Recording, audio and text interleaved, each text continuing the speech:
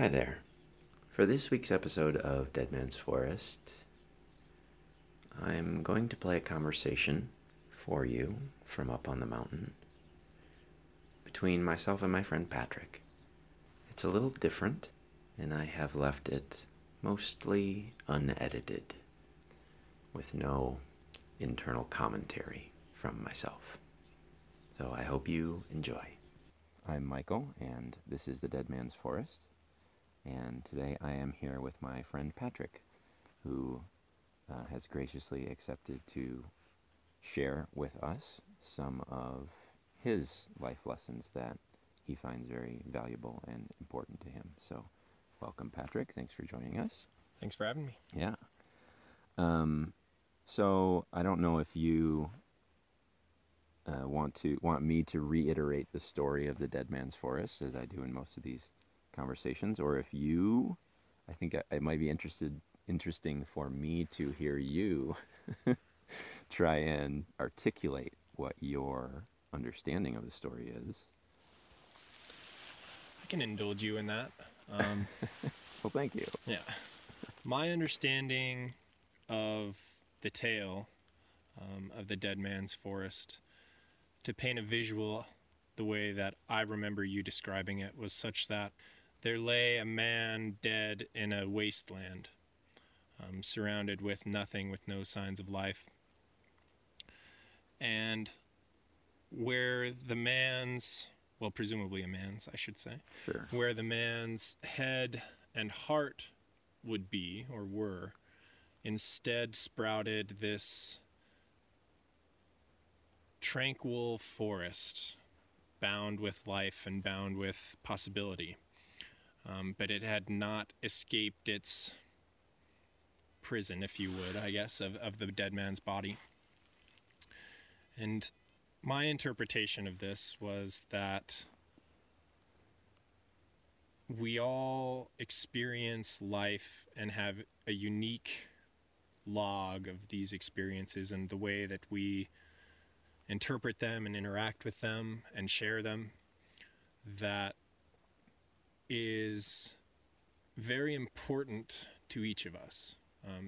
And whether they are colored by our own biases, of course they always are, but there is value in sharing and communicating those. That resonated a lot with me because the value is only ever recognizable in our ability to share ideas or communicate about ideas. That becomes increasingly difficult the more complex or the more personal they become, but one of my favorite things in life is discussing those difficult things and trying to get those out in the air and trying to, I guess, determine if I am being reasonable in their interpretation. Well, I could not have articulated the story any better myself, so thank you for saying that. Yeah, and then I guess what we're here to discuss, Patrick, is how do you see some of those life lessons as playing a role in your life, or what do you see them as being, or what kind of feedback do you want about how reasonable or unreasonable they are? That's an interesting question.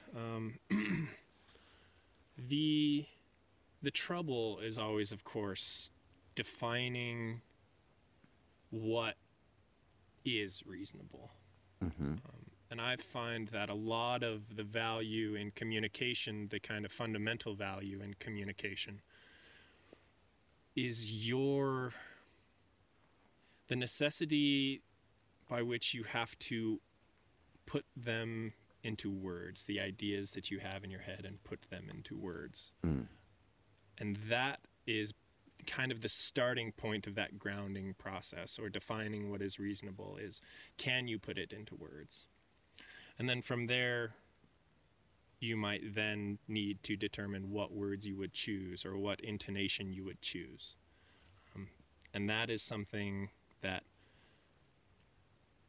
is really unique about face-to-face communication that is not afforded via other venues or other avenues. And I think there's a lot of value in that. There's a lot of reason. It seems to be traditional wisdom in that you would meet and speak face to face about matters of meaning. Mm-hmm. So, Interesting.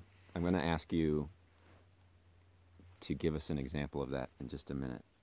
But it occurred to me as you were saying that that maybe we should give the listeners a heads up that Patrick and I are for the first time on Dead Man's Forest sitting together in the forest on the mountain. I have not done this before, so it is a bit of an experiment, and the face-to-face value that Patrick mentioned may give this conversation a different flavor than previous ones. So I am excited to find out what comes out of this. But Patrick, you mentioned figuring out what ideas to speak and then figuring out specifically what words to use to articulate those ideas. Did I understand that correctly? mm-hmm. So can you give us an example of a time that was challenging, or a time that you thought that, just so that we can all kind of make sure that we understand I think what you're that talking about?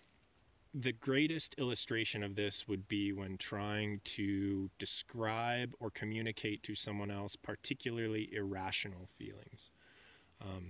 Fear is one of them, or can be irrational most times. Social anxiety, depression, those things where in order to try to encapsulate the feeling, it can be difficult to not lose something in translation to language. Part of that is the beauty of the elegance of language, and that we have agreed upon these sounds that we produce in order to convey some ideas. But inevitably, some of that is lost in translation. And I think that is a lot of the value in communication in and of itself is once an idea has been represented or introduced, it can then, via discussion, be fleshed out, because in reality, we're all trying to understand better what other people are going through, whether that is a natural process as being a social species or not. I would wager some of it is. But as far as attempting to determine if my thoughts are reasonable is one of the great conundrums of language. And the examples you gave, fear, social anxiety, depression, are, we presume that they are experiences that we have that other people have in the same way, so that when we talk about them, they are referencing a similar experience in their memory. But we don't know that. That's always the goal, right? That's the hope. Right. Huh. So are there any particular such experiences that you want to talk about today?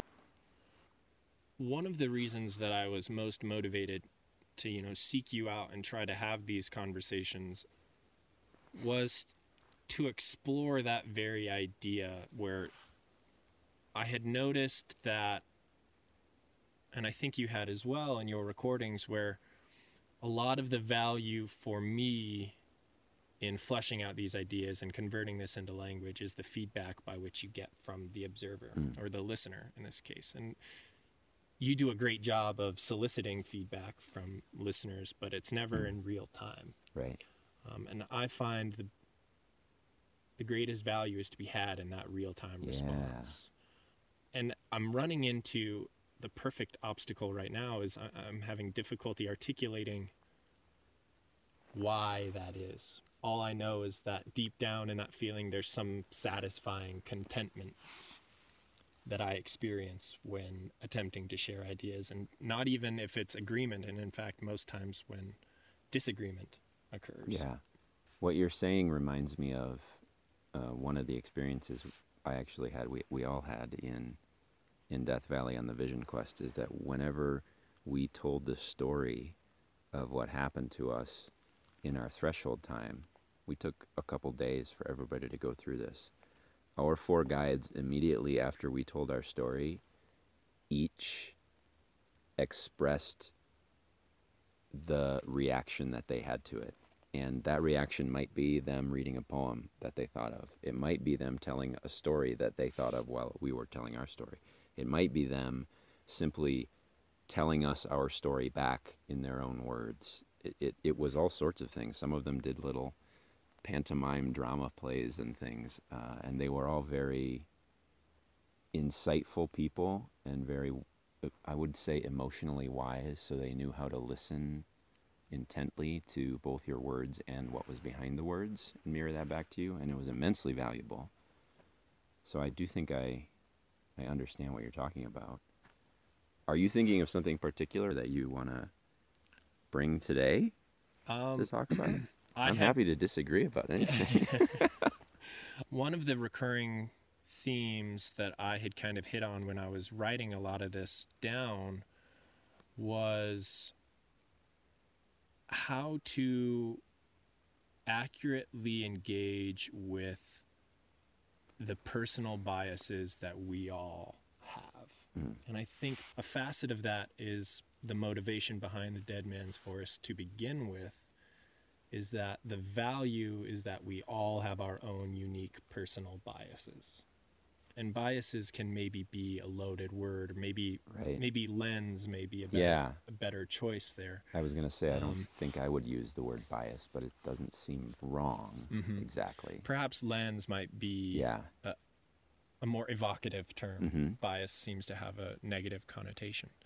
And I think for me, when I look back at times where if I were to try to communicate to someone a life lesson, it would be to try to create procedures, internal procedures for identifying that lens, and also identifying your lens or identifying their lens? Identifying your own lens. Okay. So your own personal lens, identifying the characteristics of that lens. And the way that it influences both the input and the output of your system. Particularly being cognizant of the subtle shifts in value statements that those may bring, where they are a part of you and you see them certain ways, like it's part of, say, engaging with art. Obviously, you cannot say one piece of art objectively is better than the other. You could try, and people do. Sure. But I would argue that that's also part of hinting at why I chose the language you choose, right? The words that you choose are all a part of that lens by which you see the world as well. And if I were to try to convey a life lesson, situations in my life that popped up recurringly are when, at the time, given the information I had, I was certain that I was making either the best decision or that I was acting in the best way. And while some of that is inescapable no matter what, we're always operating with incomplete information. Yeah. That certainty is something that I have tried to better understand and maybe better dissolve, such that I try not to operate on terms where I am certain, but I believe that this is the best decision to make for X and Y reason. A lot of times in my younger years, it was less analysis and more trusting of the gut. And some of that is the viciousness of youth, no matter what. The tyranny of youth, maybe you might say. But being cognizant of the many perspectives and the many lenses that may be at play in an idea was something that I think is very important and worth exploring. Yeah. What you're talking about is how all of these experiences that we have go into the creation of the lenses, as the word you used, that cause us to make the decisions that we do. And we're largely unaware of those lenses. So let's think of a general example. In my notes, I got to the point where I would say, as an example, and then... Right. I'm thinking, all right, here's an example of a conversation. I hesitate on Dead Man's Forest to speak of political things sometimes because I don't know how people will react to them, and they can be very emotionally charged for a lot of people. I tend to be a fairly progressive thinking person. Well, no, that's not. I tend to think of myself as a fairly progressive person. I tend to be socially more liberal. My father tends to be more socially conservative. And we don't argue about it a lot, but the example that I'm thinking of is it frequently upsets me how our president uses and has used language that demeans large groups of people in general, women or minorities or the like. I hope that that's specific enough that people know what I'm talking about. I was having a conversation with my father the other day, and he pointed out a situation in which President Trump's opponent in the last election, Hillary Clinton, used that term basket of deplorables to refer to a lot of Trump supporters. And it occurred to me that he looks at her and sees her as a judgmental, biased person in a very similar, if not the same way, that I look at President Trump and see him as a very judgmental, biased person. And neither of us are probably aware of the reasons that we think those things about those specific people. Is that a reasonable example of what you're talking about? I think it's a great illustration of at least the non-conscious I hesitate to say subconscious, but more non-conscious method by which we apply value. So there's some cultural identity phenomenon occurring where, for whatever reason, in this example, an individual would champion one cause for one individual, but then I would say indict the cause from another individual. That is a good illustration of at least the lens, right? Determining how you would assign positive versus negative. Well, it's negative from this individual. I interpret it as negative from this individual. Right. Or as positive from the other. To what extent do you think it's possible to identify those lenses that we have? What are some ways that we could do that? So, the way that I have had some modicum of success, it really was brought forth by some words spoken by the late David Foster Wallace, where he mentioned that everybody worships. And as a person with some strong feelings about religious tendencies or religion in general, that immediately struck me as something that I would want to reject. You consider yourself to be a-religious? Yes, a-religious, I would say. And that immediately struck me as something that I would reject, at least the language used. Everybody worships. And upon further reflection, I find that I believe he is very true. He's very accurate in that statement where we all worship. And that was kind of the tipping point for me in this journey, I would say, maybe to identify my lens or identify what it is that I worship. What is that ephemeral quality that I use to measure value statements or make value judgments? And we all have, I would argue, we all worship something. In my life, I found that at the time and up until now, I worship intellect. And one of the, for better or worse, measures of intellect is the use of language. I see. Particularly if I'm being honest, large words. I like to use large words. And I would say that has an alienating quality depending on your audience. For some people, yeah. Mm-hmm. So that's maybe an example, I guess, of a time where it was kind of the birthplace of, oh, okay, there is this thing that I use as a measuring stick. I hadn't really realized what it was. It was more hiding in the non-conscious processes. But once I had identified it, I realized that there are aspects of that I like and I will continue to embrace. But there are many aspects of that do not help me navigate the world, particularly in an emotionally charged world. Because I see.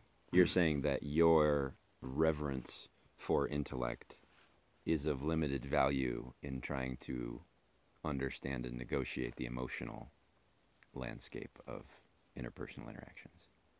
Yes. It can be a limiting factor. Yeah. In my experience, it is a limiting factor. Which is, of course, just my interpretation of it. But an application of it. So I want to come back to that, but first, let me ask about. I was curious about your reaction to what you read from David Foster Wallace.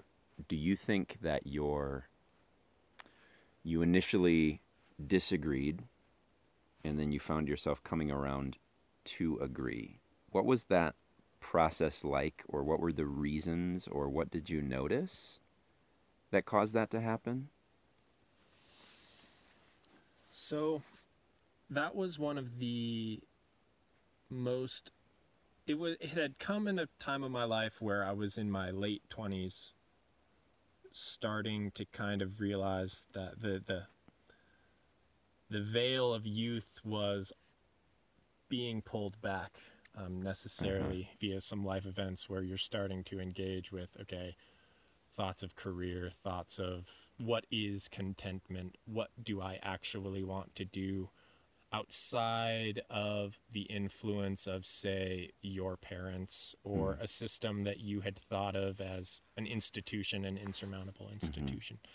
And it was more of a time where I was starting to try to identify what it is I actually wanted to do, and more importantly, why I wanted to do it. Yeah. The what is always very easy to identify, particularly in traditional culture. You want a certain quality of life, and it's easy to paint a picture of what that is. It becomes far more difficult when you start talking about the how and the why to motivate those, or the acquisition, I would say, of the what. So in this scenario, particularly for David Foster Wallace's words, I had previously grown to realize knee-jerk responses are often the outcome of either not understanding fully or allowing yourself that emotional response to immediately invalidate an idea before you've explored it, which also is a facet of the lens, right? Because of my personal lens, it was invoking parochial verbiage that I immediately disregarded, and come to find out I had not engaged with it intellectually. Right. So realizing that those knee-jerk responses to me are a warning signal, a red flag, to where when I experience the immediate invalidation or the immediate validation of something, those ought to be called into question to better understand the full breadth of the situation. So was it, correct me if this is wrong, but this is the impression that I got. Was it Patrick hears everybody worships, Patrick thinks that's not an intellectual statement. Patrick rejects that statement on emotional grounds that it's not an intellectual statement. So I think a better characterization would be, I hear everybody worships. I think everybody worships a god, and my lens has appropriated negative connotations or negative thoughts about worshiping a god Yeah, or worshiping in general. They're kind of entangled at that point. right. And then realizing that, well, there are things that I inherently value, and I think that's more what he was trying to evoke by the use of the word worship. Yeah, Because I personally did not like to feel as though I was deferred to being an agent of some other idea or some other cause or some other conquest. You hear a lot of these traditionally brought up in literature, describing, say, the religious crusades or the conquest for conversion amongst certain churches. It is often used in religious contexts. And I had relegated it to being in those contexts and hadn't realized that it does apply to me as well. right. I think that's a fascinating example, because one thing that you're saying essentially is that when your younger self heard David Foster Wallace say, everybody worships, what you actually heard was everybody worships a god. And so your lens actually caused you to hear something that he may not have intended to say. And it was only upon later reexamination of that you were able to see, okay, I think that maybe what he was saying was actually just this, and that I can accept that part of it. And what that tells me is that in general, we human beings have the ability to, if we listen both to ourselves and to other people, then maybe we can find the things in what they're saying that make sense to us. And it's only when we stay on our side of the lens and we misinterpret what they're saying that we can kind of characterize it as separate from us, or as distasteful, maybe. I might even say, if we let the lens filter it for us without engaging in it, is where I have found myself to end up in these situations. Yeah. Because at that point, it's our lens that is dictating our life instead of us. That seems like an important distinction.